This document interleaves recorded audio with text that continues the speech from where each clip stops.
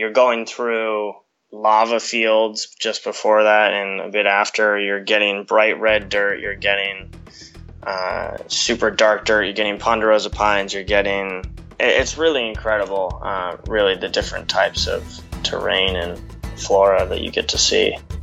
Episode 303. Graham Heemstra talks about bikepacking the Oregon Outback Trail. You're listening to the Adventure Sports Podcast, brought to you by 180 Tech. We talk with adventurers from around the globe to bring you the inspiration and motivation you need to get started in the outdoors or to keep you moving if you're already there. Now here's your host, Kurt Linville.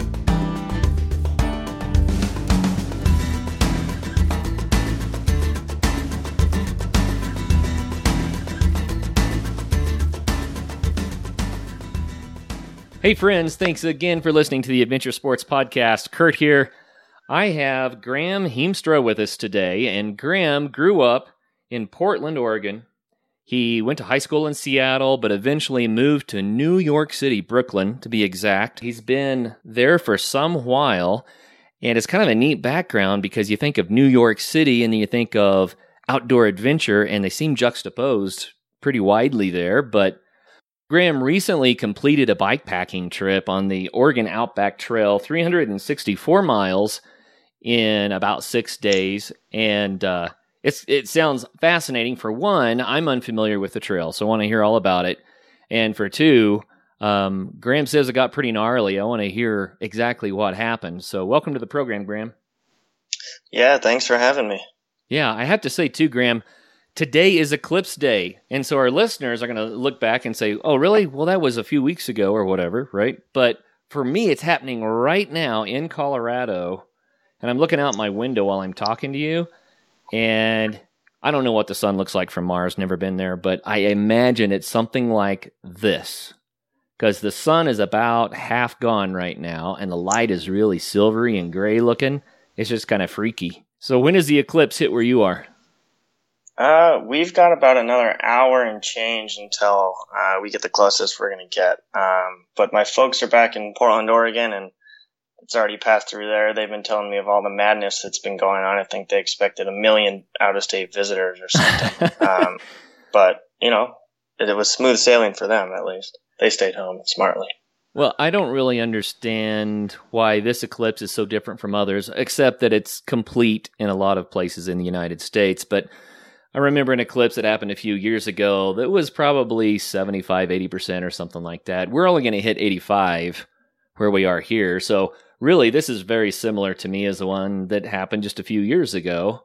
But for some reason, America woke up to this one. Man, people are out looking for their eclipse glasses and lining up to try to get some. It's just kind of nuts. I've never seen so much energy around an eclipse. Yeah, you know, I think people like to get excited about things, and this is the perfect excuse right now. You know, something positive to get excited about, at least. Yeah.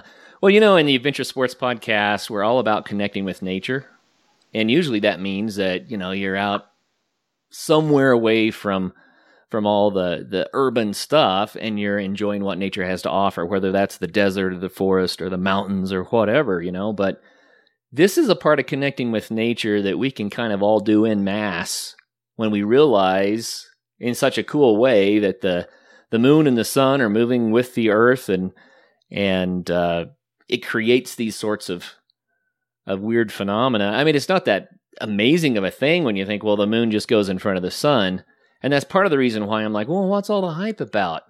But here's something that you might not know. I'm going to throw this out there just in case our listeners haven't really thought about it.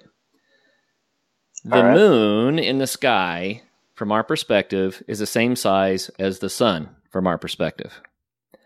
And roughly, it's because the sun is a diameter 400 times bigger than the moon, but it's 400 times farther away. So it just happens to line up that they're the same size. And here's the weird part of that. No other moon satellite on any planet in the solar system is like that. And as far as we know, there may not be another scenario like that around other stars very frequently either. It's possible that what we have on Earth, with our moon being this exact size and being this exact distance from the Earth and the moon being this exact distance from the sun, so that this happens this way, it might be one of those 1 in a trillion sort of things. That's wild. Yeah. So I kind of wonder about that, especially, and I'm not going to go on about it, but in the past, you get some ancient astronomer who figures out that this is going to happen, and then he stands up in front of the people and says, "I'm a god. You have to obey me. I'm going to black out the sun." Those weird historical events when people would manipulate people with fear because of this. And I think all of that history couldn't have happened had the Earth and the Moon and the Sun been configured any differently than they are. So I don't know. Just kind of a weird thing. Yeah, definitely. I mean, I'm sure there's plenty of people out there right now looking at the eclipse thinking all sorts of crazy religious things as well. Yeah. Well, it is cool. And I said this on other shows before. We look at a natural phenomena and you can explain it all away with science. Or you can go out and experience it and you go, whoa, that's really cool. And it's the whoa, really cool part, I think, that sometimes matters, because how it impacts us is our experience. And man, Absolutely. I don't know, you probably have experienced this too, but I've been in nature and I've experienced some stuff that's so rare and so weird that you think, I don't think anyone would believe me if I told them. And those moments, they feel magical. Even though we can explain the science behind it, they still feel magical. Mm-hmm. So yeah, anyway. I mean, that's part of the, joy of going out, is seeing something that totally blows your mind. Yeah. That you would totally have missed if you would have stuck around town. Oh, exactly. Well, right now, the eclipse is pretty cool out my window. It's getting darker and darker and darker, but that's not what the show's about. I just wanted to share that with our listeners, because if I stop in the middle and go, oh, man, you'll know what I'm talking about. All the neighbors are running outside now. And oh, geez. Half of them look like they're burning out their retinas, or they don't have their glasses. Careful. Well, I appreciate you sacrificing this, extremely important moment to talk to me. It's an honor. I'm a part of it. I'm watching it happen. So let's go back to Graham Heemstra. So, Graham, you grew up in Portland, and then you spent some time in Seattle, and you moved to New York. And that's right. That's a huge transition. Let's start with what got you interested in the outdoors and adventure sports. Sure, yeah. Well, I was fortunate enough to grow up in a place where just being outside is pretty commonplace, and I had a forest in my backyard, every house I grew up in, deer and, bear eating the bird seed and that sort of thing. Even though I was just minutes from downtown Portland and Seattle. So just being outside has just always been just a common thread in my life. I specifically got super into just being outside in high school. I got really into snowboarding, and that stayed as a common thread for many years. I sort of chased that dream, traveled around, lived in New Zealand for a little while. Then it became pretty apparent that all my friends were way better than me, and I should go to college and, wise up and actually better my life through that instead of just getting hurt all the time. So, but, even when I wasn't snowboarding, I grew up skateboarding, I grew up riding bikes. I just always grew up being outside. So it's just always been something I've been interested in. And then went to University of Oregon right around the time I sort of stopped snowboarding super heavily. One of my best friends got a job right out of college, moved to New York to work in an architecture firm, and I was living in Portland at the time. This was 7-8 years ago. Portland was a lot less exciting then. It was not the topic of conversation, and there were not that many jobs. It was a very overeducated, underemployed type of place when I was there. And so I just wound up moving to New York sort of on a whim. I was like, all right, well, let's just see what the hell happens here. So grabbed a couple skateboards and a backpack and moved out east with no real plan. I had studied psychology in college and didn't really know what I was going to do with that. Didn't really want to go to 8 more years of school to wind up a family therapist or something. And so I wound up in New York and, sort of long story short, got into working in magazines and both digital and physical, and kind of here I am now. Wow. So New York was kind of a big adventure for you. It's like, well, let's just see what life will be like. Yeah, and growing up in the Northwest, speaking for myself, and I think a lot of people feel similarly, but I have a lot of pride in the Northwest, and I never really thought of places outside of it. I always thought, this is the place for me. I love it here. And then I visited New York to visit that friend in midway through college, and like I said, I knew it was a place far away. I never really thought anything about it. And I visited and I was like, oh, this place is amazing. I have to live here. It was really strange. I've never experienced anything like that. So yeah, I just felt really drawn, and I've always kind of felt like I walked too fast for Portland anyways. Actually, okay. Kind of literally. And, so I came out to New York and totally on a whim, but the pace of life here and the amount of people doing amazing things, and I think really just makes a great fit. Well, maybe you can answer a couple of questions I've had for a long time. All right. We get a lot of downloads from the state of New York. Can't see where they come from in New York, but what we've found, of course, is we get more downloads from population centers, and New York certainly has that. But here's the thing that's amazing. Upstate New York, very natural, very beautiful. People are used to hearing about that, but most of the population's going to be in the city, and New York City is not super close to most kind of rugged outback adventure sports. So there's a stereotype, and you can bash that if you need to. But the question I have is, we also sell a lot of our 180 stoves to people in New York City. I'm like, okay, where are these people going? What are they doing? How are they getting from the city to where they do their adventures? Totally. Well, I think that one thing that people forget is that New York is more or less a beach town. I mean, the ocean is a 40-minute subway ride away. Right. Yeah, it's kind of gross. But if you go farther out on Long Island, it gets really beautiful. And, you can take a train. There's public transportation that goes all the way up the Hudson Valley, and you can jump on a train at Penn Station in the middle of Manhattan. And an hour and a half later, be in a pretty beautiful, pretty remote area where you can hike and camp without even really having a car. So, the surf scene in recent years has really blown up in New York, and which is crazy. And people have a hard time wrapping their heads around that. But if you live here, you start to see it, and you can take the subway to the beach. You see people on the subway with surfboards. It's really wild. Oh, that's great. And, one thing I always say, and I think a lot of people feel similarly, but for me, the only way for me to survive living in New York is to leave every opportunity I get. And so I'm fortunate enough, my folks are still in Portland. I have a lot of other family in Seattle. And so I get back to the Northwest, often, a handful of times a year. And I think leaving the city really makes you appreciate how great the city actually is. And that could be even just like going to the beach for a day. It doesn't have to be extreme trips. But I think there's a lot of people who live in New York that really love like going hard and working all the time and really enjoying the city for all it has, but then they need that exact opposite, and they do go outside.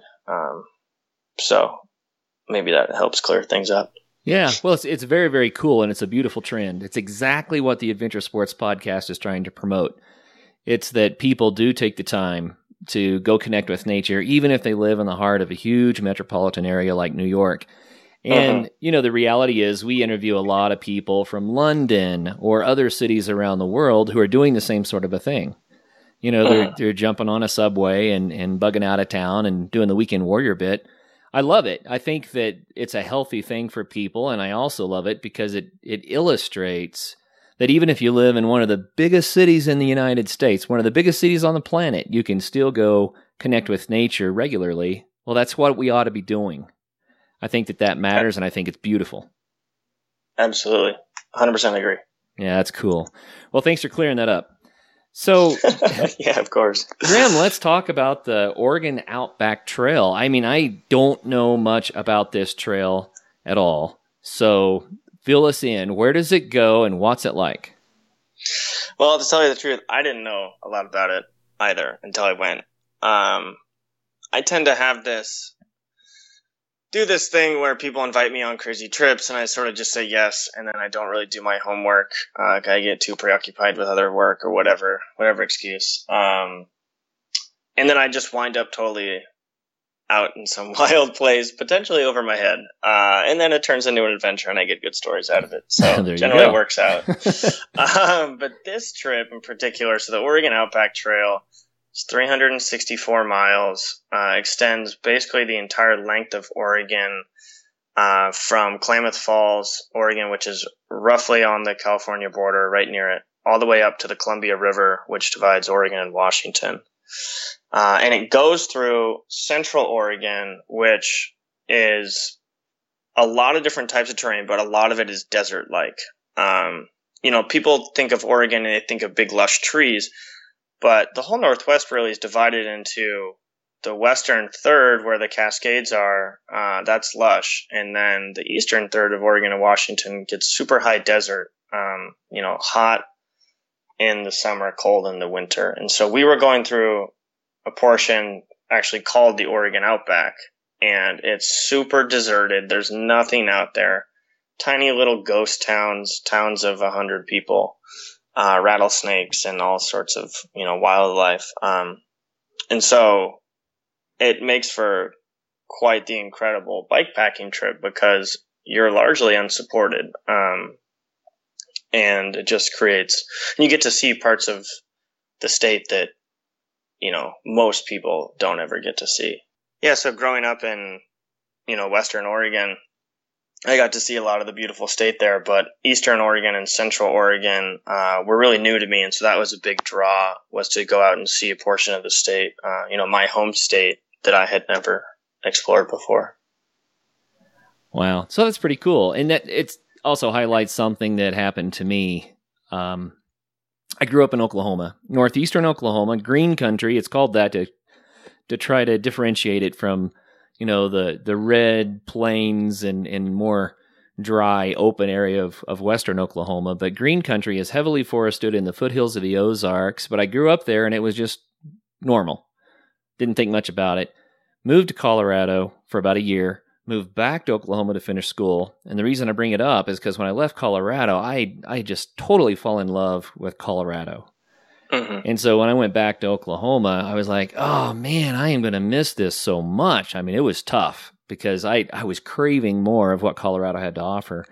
But I said, okay, well, I know that northeastern Oklahoma has some cool stuff too. I probably never have looked. I'm going to make sure that I take the time to open my eyes and experience it. And I had more fun discovering things where I had grown up than I ever thought or dreamed that I would. So many amazing natural wonders and great places to go out and do adventure sports and fun things. And a lot of stuff is there that's not in Colorado. But the reason I bring it up is you kind of had that similar experience. So you're going back to Oregon, but you're seeing parts of Oregon you've never seen before and experiencing something brand new. Absolutely. I think that a lot of people get this feeling that they need to go on far-flung adventures, or travel to Iceland to see something crazy. Right. And yeah, that is a great way to experience something new, but there's so much. America is an incredibly diverse place, geographically and whatnot, and there's just so much good stuff that we all tend to overlook. So I've been trying to spend more time just kind of exploring stuff right in my own backyard. Oh, yeah.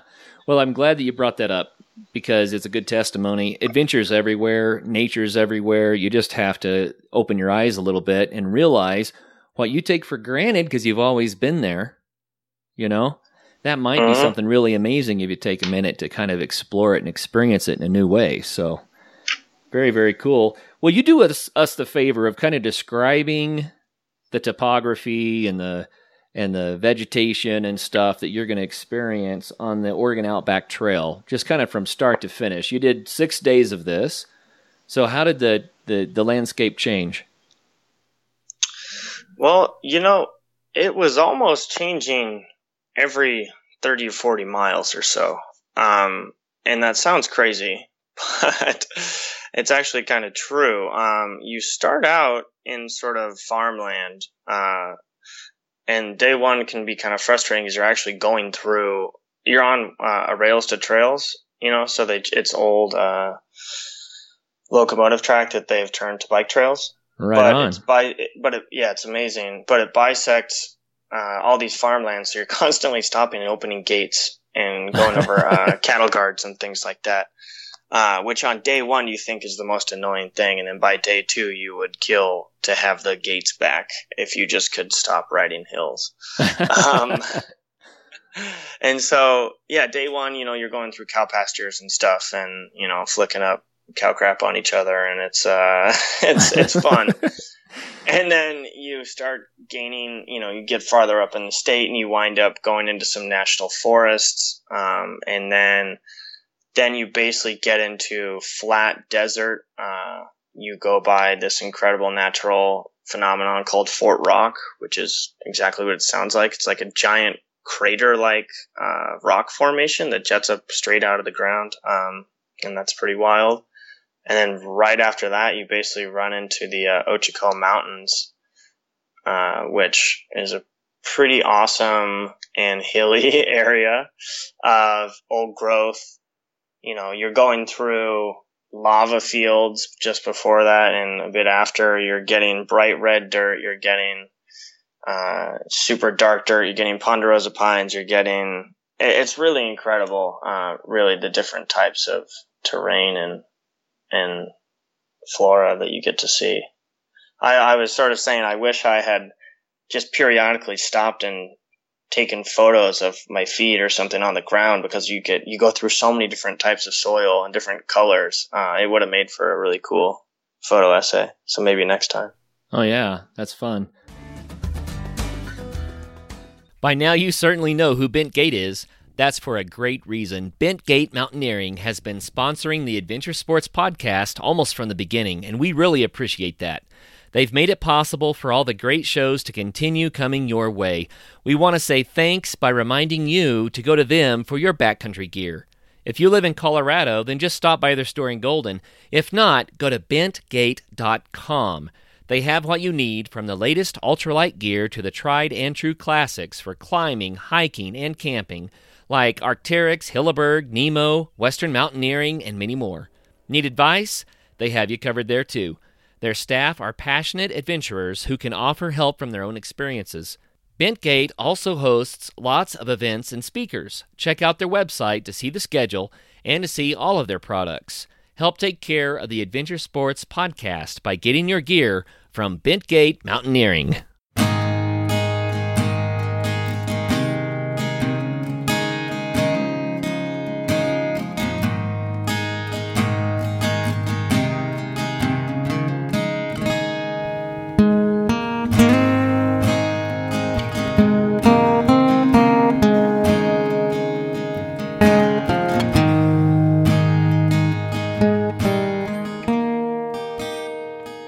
So since it's a railroad grade, that means it can't be super steep, but you said it was pretty hilly.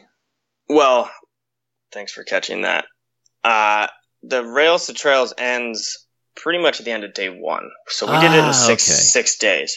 Right. So day one was like, oh, this can't be that bad. And then you basically are traversing through the state, through various different mountain ranges and things. And I mean, in total, there's almost 15,000 feet of ascents over, 364 miles. So it gets pretty serious. There's multiple days where we're climbing almost, 4,500 feet over about 70 miles a day. Okay. So, and, it's funny, there was a lot of takeaways, and one of them was it's possible to spend all day climbing and wind up with a net elevation loss. Wow. All we did on day two was these rolling hills where it was a real gradual ascent and then a steep descent, and then a real gradual ascent, steep descent. And so that really kind of, for me, screwed with my head, because it's like all you're doing is climbing at a real slow speed, and then you get these quick moments to recover that you don't actually recover from. Yeah, so, you climb for an hour and go downhill for 3 minutes, and then you climb for an hour, and I get it. Yeah, it was pretty unrelenting. And I don't actually. I mean, I didn't train for this, and that was a pretty serious mistake. I was with 3 other friends who, are pretty big badasses, and they were definitely in better shape than I was. I was lagging the whole time, which, just adds to the storyline. But most of my days, I commute by bike, but, I could ride 15 miles in a day just running errands. But that's much different than being out on gravel. So most of the Oregon Outback Trail is about 75-80% unpaved. So it's gravel, it's dirt, it's, all you can imagine there. So, yeah, to say I was underprepared would be an understatement. Cool. Well, you know what? I'm going to pause in the conversation for about 10 seconds here and give an eclipse update. So right now I'm watching people outside trying to make shadows and stuff of the eclipse, and you get this little crescent sun mark. Everything else is, just, it's kind of like the moon, except as a inversion somehow. I don't know. It's wild, but we're at probably the peak of the eclipse here. So we're like 85%. And what it looks like is, if someone has a really bad window tinting job on their car and it's just way too dark, you step outside and you blink your eyes. You want to clean your glasses because it looks just like that. Like the whole world has been tinted too much. Huh. But pretty fun. Very cool. Anyway, just wanted to give you that update. So it sounds like the Oregon Outback Trail is pretty cool. You did bike packing on it. Did you see a lot of hikers on it? No, so it's mostly a bike packing trail. And it's really not a designated trail in the sense that there's markers and things. It's more just a network of roads. And so we had, GPS tracking to try and figure out, because there are portions where you go through little towns and you're going on paved roads, little county roads and such. So that's one thing, is you really always have to be on your toes. Okay. Paying attention. So, yeah, it was started a handful of years ago. I think they did an organized ride for maybe 2 years, and hundreds of people did it. I think a guy did it in like a day and a half, or maybe even just gone straight through, which was pretty wild. And so it's more just a network of roads and trails that all sort of line up. And we did see some other bike packers on it. There was a really cool older couple, and they're about 50s. And they're really badass. They made all their own bike packing, like the frame bags and things. And but we actually ran into them about on day 4 in Prineville, which is a cool little town that has a great little bike shop called Good Bike Co. And they've got coffee and beers, and they're sort of a hub for bike packing in that area. We ran into the older couple there, and they were like, it's just too hard. And I think they might have been thrown in the towel, which was a bit of a shame. But, one thing that I forgot to mention, which is crazy because it basically set the tone for this entire trip, is that we did it in early June, which you would assume that you're going to get great weather. Forecast the week before we went and the week after was highs in the 80s, lows in, 50s. The day we started, it was about 30 something degrees in the morning. Ouch. And a crazy storm had come in, and basically for the entire 6 days, we just got rained on, hailed on. We even saw snow on day 2 for a half a second, which was crazy.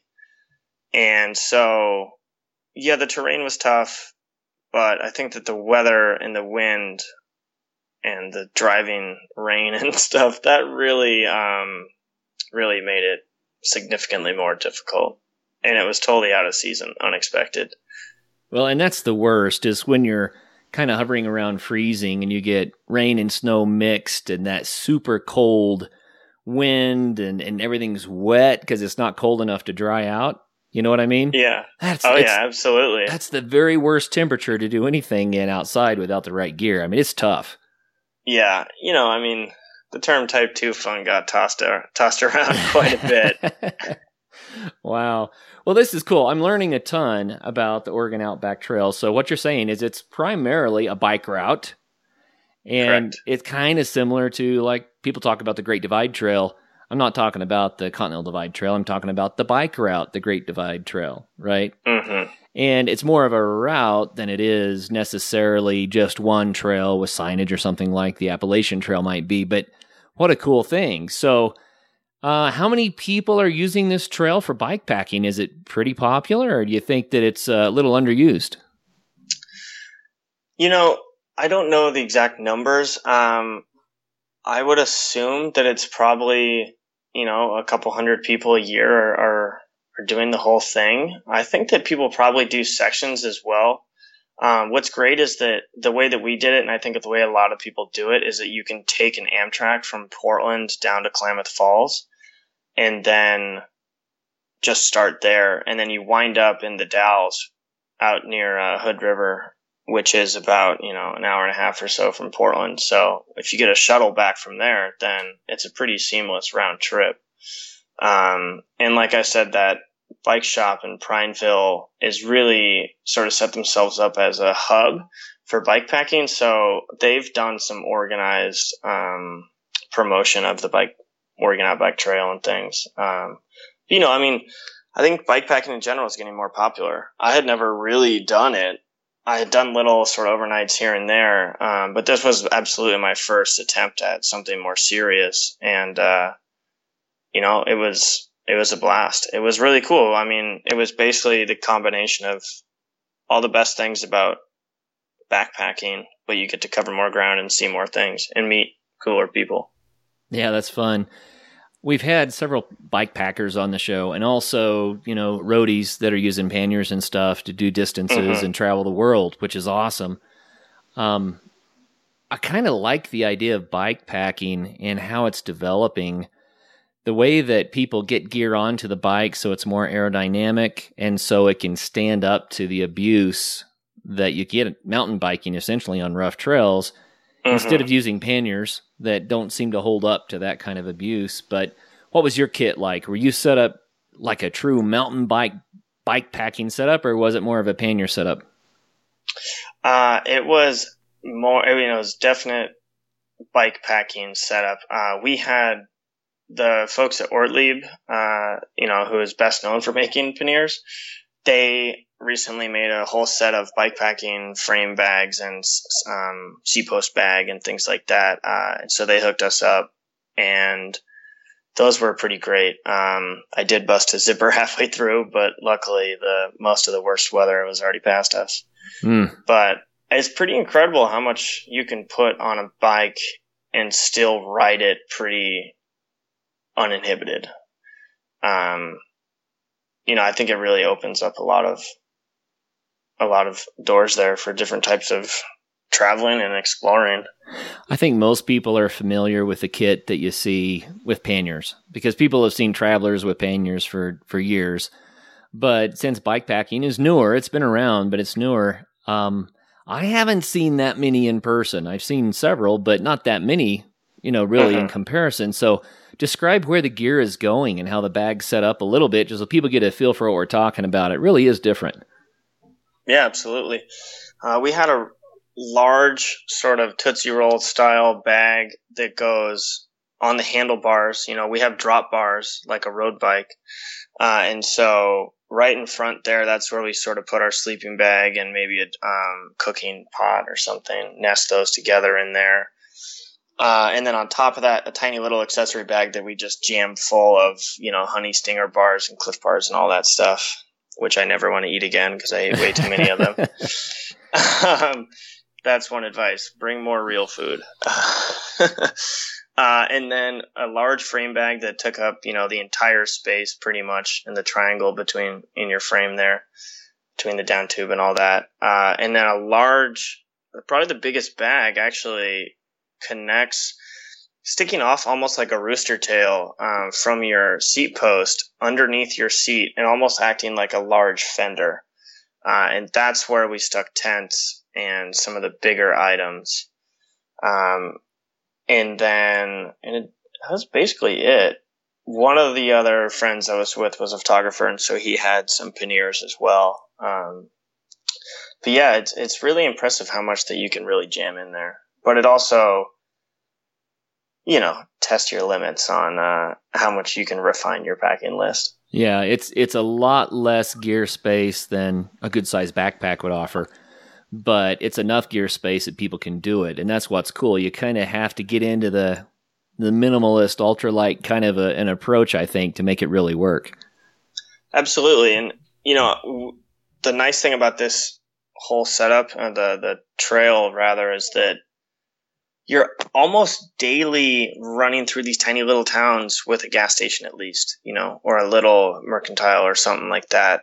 So we didn't have to carry much food, which was huge. And we actually ate pretty well. There's this amazing diner restaurant in the middle of nowhere, absolute nowhere, on day 2 called the Cowboy Dinner Tree.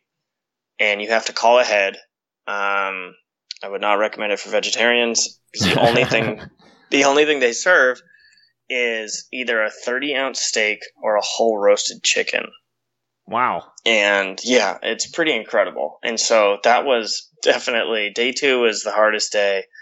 Really bad weather, tons of climbing. But at the end of the day, we just knew that we were going to wrap up with an incredible steak dinner at this really bizarre old cowboy restaurant. And so that was really neat. Hey, that's fun. So was this your first bike packing trip?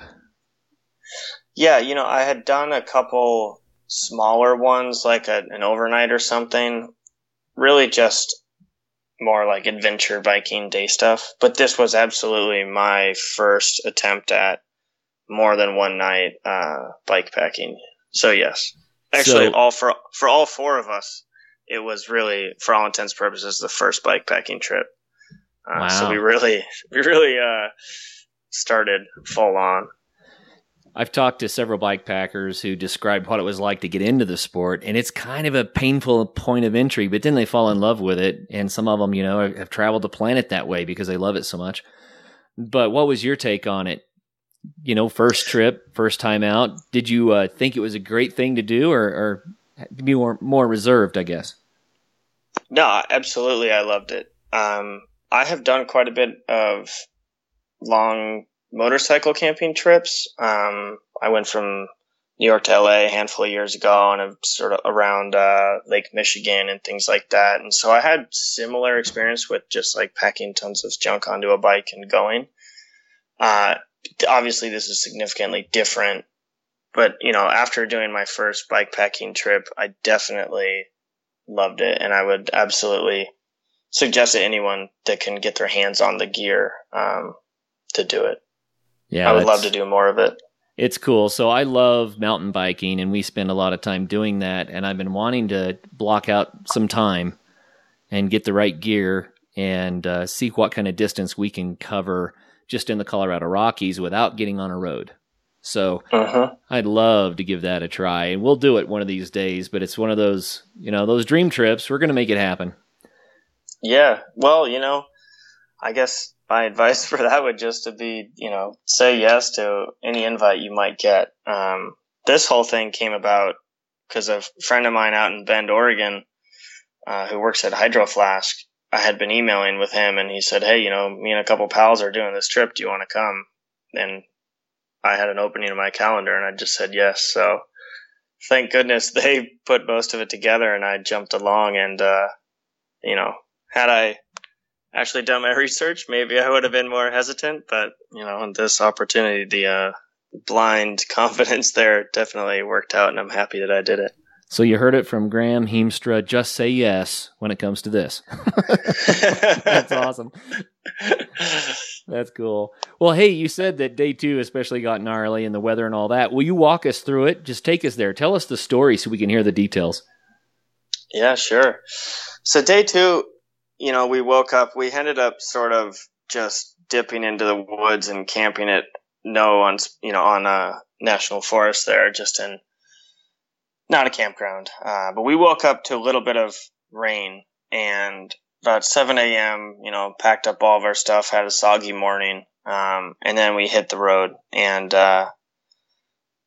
started out going through a volcanic area. It's super beautiful, it's fun, weather was all right, and then right around noon or so, once we'd gotten maybe 20 miles, 30 miles under our belt, it just started raining.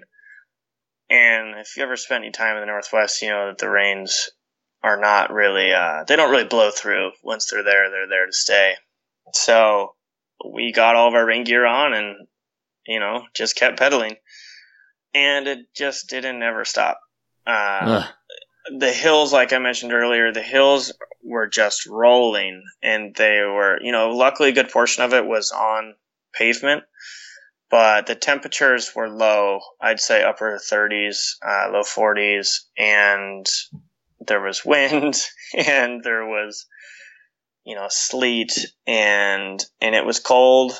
And the thing is we had that reservation at the Cowboy Dinner Tree, and we didn't want to miss it. And so that was the biggest driving force is, we had to hit these mile markers. And so we just kept pushing. We got to a point where I can definitively say I've never been more mentally and physically exhausted. I've done a lot of adventuring in my day, and this was gnarly. In the moment, I was trying to think of, to sort of bring, get my spirits higher. I was trying to think of, I guarantee I've been in this, worse situation. And I couldn't think of it then, and I honestly don't think I can think of a tougher one now. And there was a moment where, I sort of found myself alone because I had fallen back, and a buddy, one of the Bo, had turned around and ridden back to me, and a lot of the trail, you don't really need to wear a helmet because you're going at low speeds. You're kind of just going on flat ground. Like, you're not really going to tip over. I got to a point where I needed to put my helmet on because I was so unsteady and so just like totally bonked, just so out of energy that I was concerned that I was just going to tip over at any moment. Yikes. And it was pouring rain, and there was a moment where I had to just get off my bike and just lay down.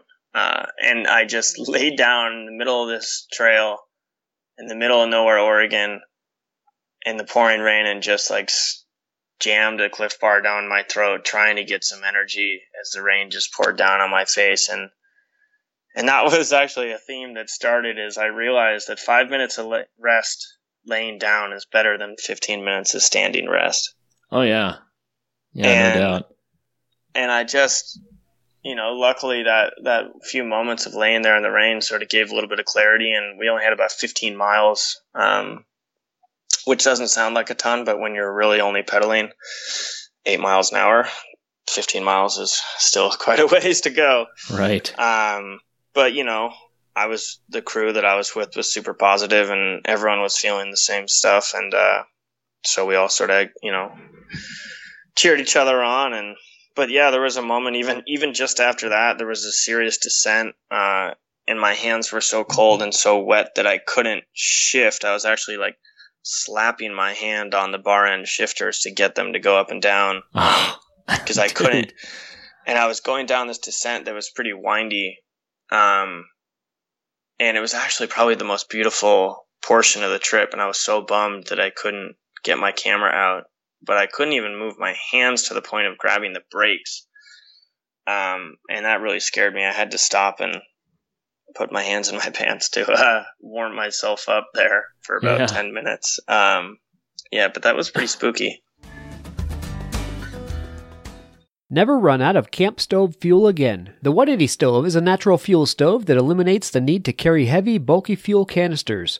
With a generous 6-inch by 7-inch cooking surface, it folds away into a clean, compact, self-forming case that is small enough to fit inside your pocket.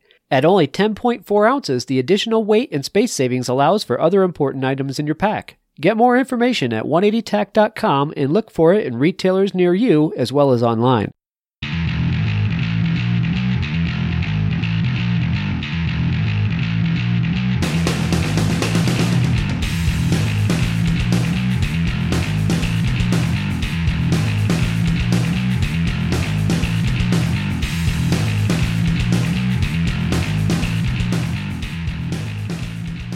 Well, that sounds wild. I want to make one point. You guys were a team. You guys were looking out for each other. And like you said, that 5 minutes made a huge difference to being able to lay down.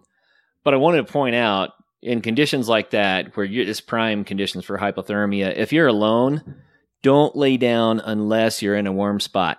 I'm just telling everybody, because you may not get back up again, because that's kind of one of the steps of hypothermia, is you get to the point where your mind kind of quits reasoning clearly and you just want to stop. And so, but it worked for you, and you guys had a team there. You're looking out for each other, so I totally agree with everything you did. But I just wanted to point that out to the listeners. Yeah, no, absolutely. That's super important. Yeah, and I admit that I should have been better prepared for this trip. And there was moments like that on that, specifically on day 2, where I was definitely over my head. But I was just super thankful, luckily, to be with 3 pals that were, pretty serious athletes and experienced outdoorsmen. And so, we kept each other going there. And that actually leads to, one of the biggest takeaways was, like, don't be embarrassed or think twice about making a smart decision to save the trip.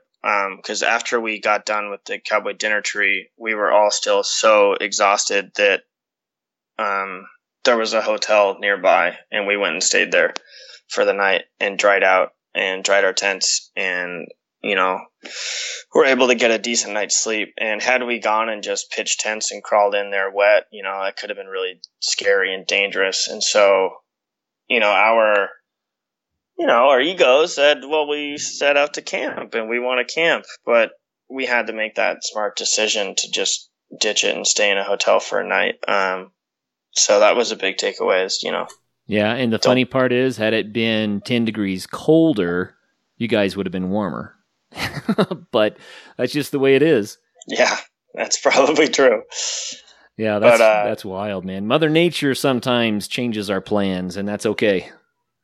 Yeah, absolutely. You just gotta be fluid, and I think that's one of the most fun things about doing these big trips like this, is that you need to just sort of surrender to reacting to the actual situation. And if you set out to hit 70 miles a day, but you only hit 55, that's fine. Just take it as it goes, and don't unnecessarily push yourself into a situation where you might end up getting even more sketchy. I have a theory that had the weather been perfect all the way through, you would look back on the trip someday 10 years from now and say, yeah, well, we biked a long way back then somewhere. Right. But now you've got the full story. It's like, oh man, remember that day? Yeah, I mean, there's almost too many stories to tell from this trip. I'm sure all my friends and family are sick of hearing about it. I only had about 3 days to just hit them with all the stories, and now no one wants to hear about it anymore. So I appreciate you taking the time. Very cool. Well, tell us what it was like when you were having a really good day on this trip, a highlight that just seemed really, really cool. Yeah, absolutely. I definitely have to say that the whole trip, we thought it would get easier, and it didn't. It never got as hard as day 2, but it never really got easy. But I think that it comes a point where you're fine with the way that, it's tough, but that's sort of part of the fun. And for us, I think it was day 3. It's day 5. We had the toughest day as far as ascent, total elevation gain. It was almost 5,000 feet, but it was sunny and it was finally warm. It was the first time I wore a short sleeve shirt the whole time, the only time. And we were in this incredible area, quite getting up there north towards this area called Antelope. And we had finally reached the top of this extreme climb, a 2-hour climb or whatever. And we're on the middle of nowhere. And all of a sudden a pickup truck comes out, sort of rattling up behind us. And this old man rolls down his window and he turns to us. He's got his dog sitting on the bench seat next to him. And he turns to us and says, "She thinks you're crazy and I think you're idiots." And then just erupts laughing and just drives off. We're like, what the heck was that? Like, this crazy old man. And so we get a laugh out of that and we keep going for a bit. And we're sort of starting to realize we're running out of water. And so one of the guys on the crew is this guy named Bo, who grew up out in Kansas, and a real great people person. I mean, he could talk to anyone. He could sweet talk anybody. So we go, all right, Bo, you got to go knock on a door. Because we were in this pretty remote area, but there were some houses. So he goes, knocks on a door and asks this super friendly older woman if we can fill up her water bottles with her hose. She says yes. We go up there and she says, well, my husband's usually here. He'd usually be the one handling this. But he's out patrolling the hills. He thinks he's the sheriff around here. And right on cue, the old man that had talked to us a few minutes earlier rolls up in his pickup truck. And he jumps out and he's giving us all this fake attitude, joking around. And he's like, looks like you guys could use a beer, and goes in and gets some beers for us. And we end up talking to this man. He's a 8th generation Oregonian. His great-great-grandfather had homesteaded the land that they were on. They had some 4,000 acres where they drive cattle and stuff. And, I mean, these are, some pretty bad SOBs, and tough family, but so friendly. And we ended up hanging out with them for an hour. And at that moment, we knew we weren't going to reach our mileage. But we were like, I mean, this is such a cool experience. Screw the mileage. We want to just hang out and have a beer with this older couple and watch them bicker at each other and, crack jokes. And I think that was a really cool thing. Is, for me, the biggest takeaways from this trip were, it was tough and it was really cool, but we met so many incredible people. And so many people were so kind to us that we had to sort of remember that, so much of our society and the way that a lot of people are raised leads you to believe that strangers are bad. Right. And we experienced so much kindness and so much generosity from just totally random people that knew nothing about us, but they thought that what we were doing was interesting and curious, or they were just being nice, and that was the coolest part of any day.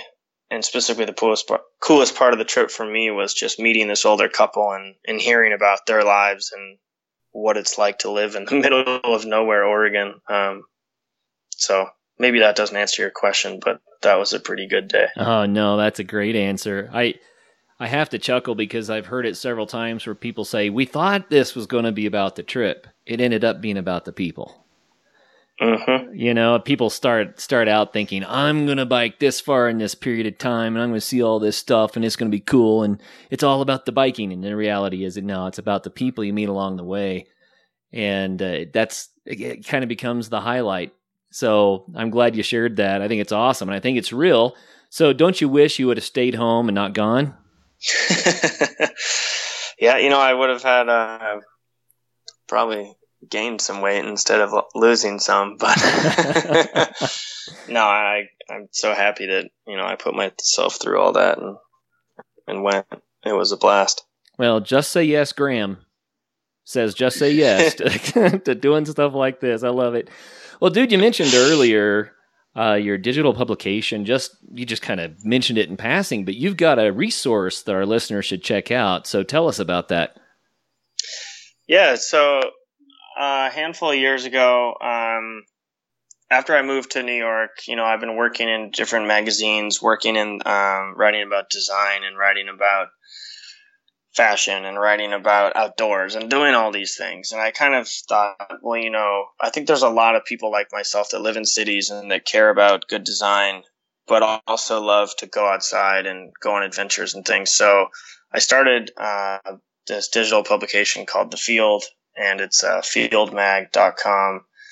And we publish a modest amount of content, all original content, photo essays, gear reviews, and features, trip recaps, designer Q&As, and things like that. And really the idea is to just try and create a resource and a place for people to, as a place to see the outdoors in a more accessible light, and to just, see some beautiful photography, learn about some cool new gear. So yeah, our approach with the Field is there are a lot of really core endemic outdoor publications, and they're great. But if you're new to the outdoors, you didn't grow up in them, or maybe you don't really care how much, that carabiner weighs or whatever, we want to be a resource for people that are looking for something that's a little less intense, a little less intimidating, but still shows like the beautiful photography and the beautiful outdoors and really cool gear that, you can get out and go on adventures yourself with. So a great way to start out, it sounds like, getting into the adventure space. Yeah, I think that I don't entirely know the skill level and the experience level of our audience. I wish I did. But I would assume that most of our, a lot of our readers are sort of weekend warriors, and as I now living in New York, I've sort of become that as well. And I think that expression sort of used to have, or maybe still does have, a negative connotation. But the reality is, I would love to spend every day outside, but I can't because I'm a real adult and I have to pay rent. Right. And so, we just want to encourage people to get outside and, try something that they haven't done, or, maybe learn more about something that they already know. So, we're not necessarily targeting beginners or experts, but we're just trying to be a resource for folks that are interested in good design and the great outdoors. Right on. So that's fieldmag.com, right? Correct. And if people want to get more information about your bike trip that you did on the Oregon Outback Trail, did you guys blog any of that? Yeah, we did. I shot a photo essay. It's all shot on 35 millimeter film that turned out pretty well, that I'm happy with. And then we also did sort of a longer what I learned feature, and that breaks it down day by day, talks about a lot of the things that I went over. And so, yeah, if you go to fieldmag.com and click on photo essays or click on features in the menu there, then, you'll see what I'm talking about and hopefully be entertained. Right on. So if you are interested in learning more about the trail, or maybe doing the trail yourself sometime, then make your way over to Graham's fieldmag.com and you can be able to see what his trip was like. That's very cool. Thanks for sharing it, man. Yeah, absolutely. Thanks for inviting me on to talk about it. Yeah, you bet. So fieldmag.com, I got to look over it a little bit. It's good quality stuff. And I didn't get to explore as in-depth as I will. That's going to happen. But thanks a lot, Graham, for putting the time and the energy into it so that other people can have a great resource like that. Absolutely. It's a lot of fun. So, it's not too big of an ask. Right on. Well, Graham, thanks also for your time today and for educating me on the Oregon Outback Trail. I didn't know anything about it, and now I do, and it sounds like a fantastic bikepacking resource for people. And we appreciate the time you took to share it with us. Yeah, thanks for having me. And, I hope I didn't make it sound too intimidating or too scary. It's definitely an amazing way to see Oregon, and just hope you have better luck with the weather than I did. I'm sure a lot of people will. Well, and for all the listeners out there, here's another way that you can get out there and have some fun. The Oregon Outback Trail, and check out Graham's site, fieldmag.com. Thanks for listening today. And as always, do get out there and have some fun. Coming up on Monday's show, Scott Pierce and his wife Jo Roxy moved to the United States from Australia and decided to cycle across the country to get acquainted with their new home. You don't want to miss that one. Until then, get out and have some fun.